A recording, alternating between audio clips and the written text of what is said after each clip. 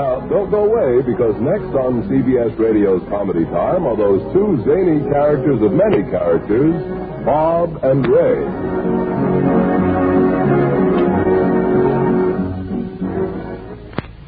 And now, from coast to coast, Bob Elliott and Ray Goulding present the CBS Radio Network.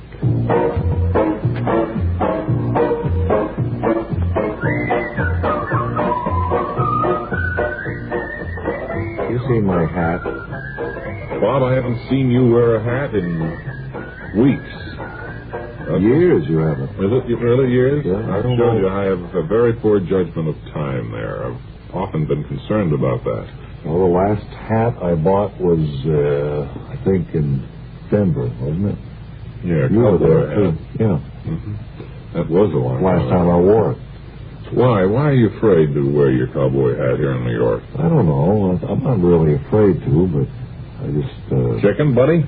No, but I haven't thought of a good answer for when people would say you're from why. Texas. Yeah. Well, they might think you're visiting from Texas, so I can always spot a person. I said Boston. It looks pretty silly, you know. Well, Bob, we can't go on this way. I know it. I mean, not for 15 minutes at any rate, because we have too many important things to do. The first of which is to move along to Albany, New York, where Smelly Dave is to make his appearance there to help WROW up there. And Mr. George Perkins is the program director, an old friend of ours, and it's going to be good to hear from him again. But to bring you all of the color and the background and the goings-on in Albany, let's call in our whale reporter, Arthur Schrank. Come in, Arthur. Hello, everybody. This is Arthur Schrank speaking from Albany, New York. Smelly Dave is this day placed in front of the state capitol here at Albany, and George M. Perkins, who is the program director here at WROW, will in just a few moments open up the curtains so that all the people standing here can see Dave. I would like to mention... Hi, everybody, Arthur Schrank. I would like to mention that a good deal of the representatives and state senators from New York State are here in the audience and are all excited. Excuse me just a minute, Frank. Yes, Mr. Perkins. I'm manager, not program director. Straighten that out, please. Congratulations, buddy. Well, anyway, just to get a raise too, or just the title on the door? Let's go ahead with you. Oh, all right. Well, anyway, hi, everybody, Arthur Schrank. The senators and the representatives of the state are here in great numbers to help Mr. Perkins and WROW here in Albany with this big Bob and Ray promotion.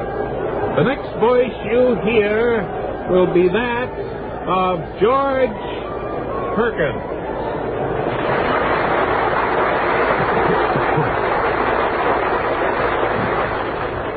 Thank you, Mr. Schrank. And ladies and gentlemen, guests, friends of WROW,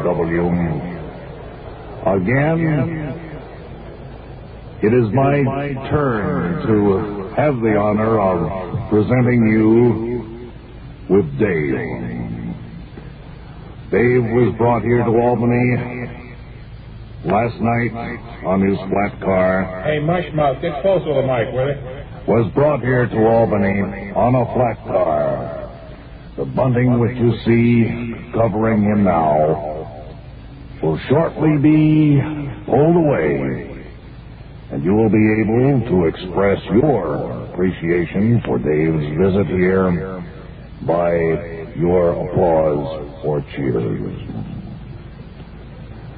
Now I think everything is ready for Albany's look at Bob and Ray's dead whale, Smelly Dave.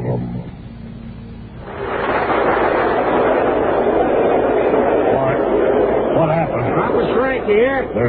There's no Dave. What happened with that, you know? Ladies and gentlemen, Dave has been stolen. How could he have disappeared There's just like that? ice here. And We're having not. all The of police these are people arriving come on down the to scene look at a now. big flat car full of ice. Somebody has stolen Smelly Dave. Me look pretty I ridiculous. return you to Bob and Ray. What do you know about that, ladies and gentlemen? Wowee. Well, that's a terrible spot for George to be in, much less Arthur Do Schrenk. we have Dave insured? I don't think so. Oh, who slipped up there? I don't know. Wilbur Conley? Young squirt who works for us. Did you slip up, Wilbur? No, I didn't know I was supposed to. No, I guess it wasn't his job, really. We'll have to check into that, but he can't be very far. Well, let's leave it this way. Certainly you'll be able to spot Dave or get wind of him somewhere. If you do, I wish you'd notify Bob and Ray here at our office in New York. If you Well, they can just write CBS 485 Madison Avenue. and just say that the whale is wherever it is. And we'll get somebody up there right away to get him back on the flat car. I'm sorry that this had to happen today, the day before the picnic. I guess that means Dave won't make the picnic No, either, indeed not. unless he's left for it. Sorry. And now, chocolate cookies with white stuff in between them brings you another episode of Lawrence Fechtenberger, Interstellar Officer Candidate.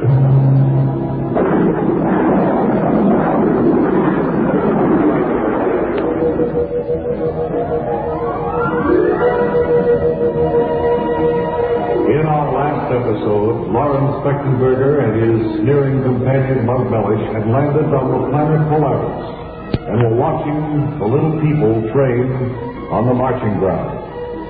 Just as they were about to pick up one of the little people, they began to attack Mug and Lawrence. Quickly they were taken to the local jail where we see them now. Now listen, Mellish. We're in trouble. You got a plan to get us out of it, Fechtenberger? You're only making things worse by sneering at these little people on Polaris. Yeah, but they can't be more than a foot tall. I know, but there are thousands of them and only 2 of us. So please, for once in your life, use some good judgment and don't insult these people. Well, it's kind of hard not to, Fechtenberger, but I'll admit we're in a tough spot. Look, the most important thing for us to do now is to return to our ship if possible and to get back to our planet Earth. Yeah, I suppose that's the way we should do it. Remember, I'm the commander of this expedition. You'll take orders from me, Mellish. You never let me forget it, Fechtenberger. Don't. Just because you paid attention in class. That's right. A lot of good that attention gives you. Well, right we are now, it's helping me right now, Mellish. If you'd let me, just me, talk to these people, I think I could make them understand. Wait. What? Oh, here they come. Who's coming down the hall? They always go with that music. Don't say anything. If anything, look as though you enjoy the music. How can you enjoy music like that? Wonderful, wonderful. I certainly enjoy this music. Stop it, Mellish. You're going to get us in trouble by sneering. Wonderful, wonderful. Well, that's what they call rock and roll here on Polaris. You're going to get us into trouble, Mellish. I wish we had nice music like that back on Earth. Oh, Fechtenberger, come on. Quiet. Watch it, Mellish. A couple of them are coming over this way. Now, pay attention. Don't say anything to them. Let them do all the speaking. These are the 2 I told you about, Uglet. Is that so, Turnpike? That one on the right, the surly one, is the one who's been saying nasty things about us. We are people here on Polaris. We do not like troublemakers. You can say that again, Uglet. I think these Earth people should be made an example of. That's a good idea. What do you suggest? That we shoot them from Polaris into space so as to miss Earth by 1 mile. Yippee! May I do it now? Hot dog!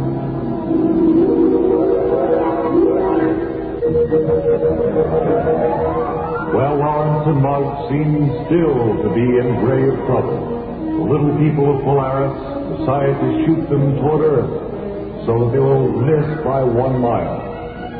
Be sure and join us for our next episode when we'll hear Lawrence Spectenberger say, I think they're going to fire us from this planet into space for eternity, Mellish. That's in the next episode of Lawrence Spectenberger, Interstellar Officer Candidate.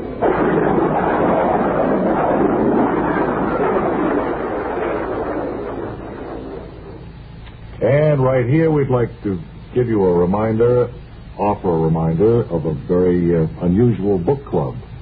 Well, what's most unusual about it? Do you have any idea? Well, you pack up your books and mail them off. Oh, I get it, yeah. Mm-hmm. Actually, it's our government's Books from America program designed to help readers throughout the free world get better acquainted with America and Americans. And to combat communist propaganda. Take a look at your bookshelves. If you've got any American literary classics, modern histories, or geographies, send them to Books from America, Box 1960, Washington 13, D.C. And you can send your checkbook, too, if you'd like. Well, I don't think that's necessary, but we'll repeat the address. Books from America, Box 1960, Washington 13, D.C.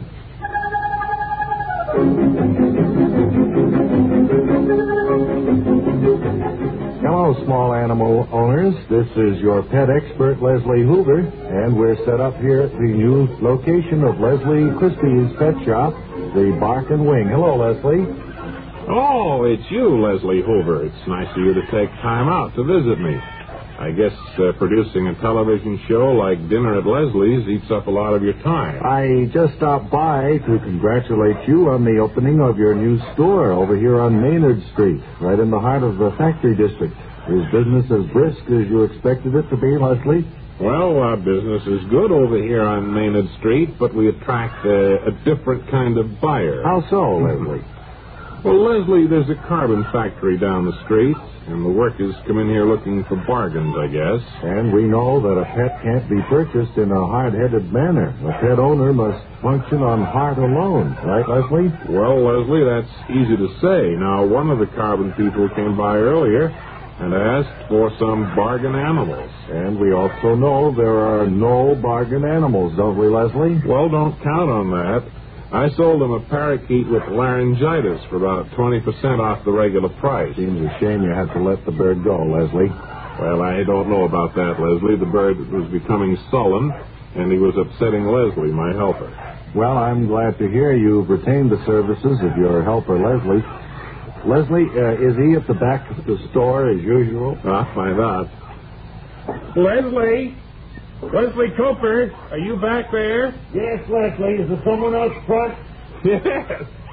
Leslie Hoover's here. Stopped by to congratulate us on moving to the factory district. Oh, well, say hello for me. I'm busy back here isolating a goldfish in one of the tanks, Leslie. What seems to be the trouble with him, Leslie? Well, nothing to worry about. Nothing radically wrong with him. He just can't seem to get the hang of swimming as fast as the others. Well, maybe you'd better bring him up front where we can display him. He should sell very quickly in this neighborhood. All right, I'll bring him out in a minute. Which tank do you want him transferred to? Well, use your own judgment on that, Leslie. But it's almost lunch hour, and the carbon people should be in here shortly, so hurry. And perhaps I should come around later when you're less busy, Leslie. Well, that's all right, Leslie. All I have to do is unpack some tadpoles, and they're no trouble. Well, they can be, Leslie, if they haven't eaten in a while. You have to be careful about that. The question once arose on my show, Dinner at Leslie. Well, I send them through a chute so they can't get at me. Leslie! What is it, Leslie? I think I damaged one of the other goldfish with this net. What do you want me to do, Leslie? Well, which goldfish would you say is worse off? Bad swimmer or the one you just damaged? Hard to say. I wouldn't even want to guess. Well, use your own judgment again, Leslie, and bring out whichever goldfish you believe is in worse shape. All right, Leslie. I'll use my own.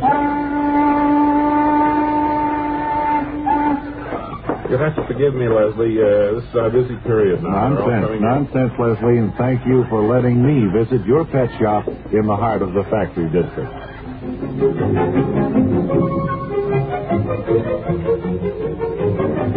Well, Just tomorrow is time, the big picnic, don't forget. I was going to say, just time enough to remind everybody that we'll have the big broadcast from Pine Grove, the Bob and Ray Employees Picnic tomorrow.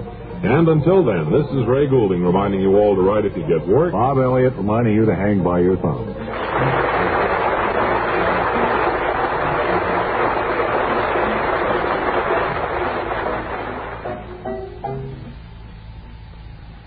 Stay tuned to where you always hear the very best and latest news, the CBS Radio Network. The CBS Radio Network.